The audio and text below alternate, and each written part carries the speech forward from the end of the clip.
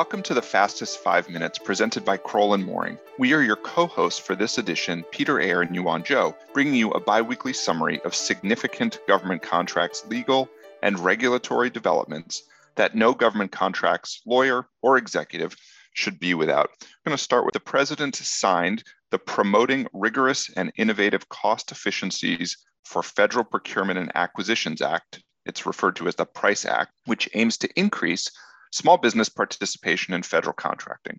The PRICE Act will, among other things, require the government to examine best practices for acquisition innovation, including in small business contracting, and publish a report on those findings. The second item is that on February 2nd, DoD issued a class deviation that updated the requirements and procedures for using commercial solutions openings, or CSOs, to acquire innovative commercial products or services. The use of CSOs, which treats all procured products and services as commercial, was permanently authorized by Section 803 of the National Defense Authorization Act for FY22. Contracting officers can use these CSOs when certain conditions are met. And here are the conditions. Number one, the CSO is used to obtain solutions or potential capabilities that fulfill requirements, close capability gaps, or provide potential technology advancements that are new as of the date of the proposal submission, or that are a new application of a technology process or method existing as of that date. That's condition one. Condition two is when meaningful proposals with varied technical or scientific approaches can be reasonably anticipated. And the third condition is that it must be a fixed price contract. And any proposal submitted using a CSO will be evaluated under several factors: technical importance and availability of funds of most note. At a minimum, price must be evaluated for fairness and reasonableness, and CSO awards above 100 million are subject to additional approval and congressional notification. Yuan, I'll turn it over to you for a couple of updates on your end. Thanks, Peter. So first, on February 9th, GSA issued a final rule amending the GSAR to streamline and update contract requirements involving GSA information systems. The final rule incorporates and consolidates longstanding GSA cybersecurity and IT practices to be consistent with the FAR. Now, this final rule is actually identical to the proposed rule that was issued on September 10th of 2021, and it makes the following changes to the GSAR. First, it streamlines existing agency IT security policies into one consolidated cybersecurity requirements policy. Second, it consolidates existing agency non-security IT policies into one streamlined requirements policy.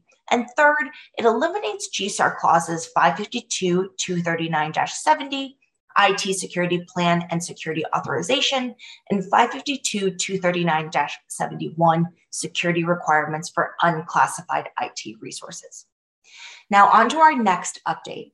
Also on February 9th, the FBI, CISA, NSA, and their counterparts in Australia and the UK issued a joint advisory on the increase of sophisticated, high-impact ransomware incidents against critical infrastructure organizations globally in 2021. The cyber authorities shared ransomware trends and mitigation recommendations to help network defenders reduce the risk of compromise by ransomware. Now, the joint advisory notes that ransomware threat actors have increasingly targeted cloud infrastructure, managed service providers, critical infrastructure, and industrial processes, in addition to business information and IT systems and the software supply chain. In addition, ransomware threat actors are increasingly planning attacks on weekends or holidays to take advantage of closed offices and the smaller number of personnel available to defend networks. Peter, back to you. Great. And we're going to close with one other item, an update on the activities of DOJ and FBI, and particularly a new initiative that's focused on collusive behavior in the supply chain. In mid-February, the Antitrust Division and the FBI announced the formation of a joint initiative to detect, deter, and prosecute illegal collusion under the guise of global supply chain disruption. Promising collaboration between the agencies, the announcement stated that the division will investigate potential antitrust crimes in certain industries that are, open quote, particularly affected by supply disruptions, close quote, but it didn't identify specific industries.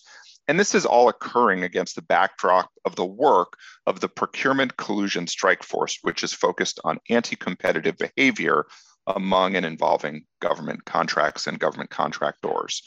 So we'll close out for this edition. This has been The Fastest 5 Minutes, brought to you by Crowell & Moring. See you again in 2 weeks. If you have any questions about these items, I can be reached at 202-624-2807, and Yuan can be reached at 202-624-2666. Thank you so much for joining. The Fastest 5 Minutes podcast is brought to you by Crowell & Moring LLP. Subscribe on Apple Podcasts. And if you enjoy our show, please leave us a review. You can find more information at kroll.com/govconpodcast.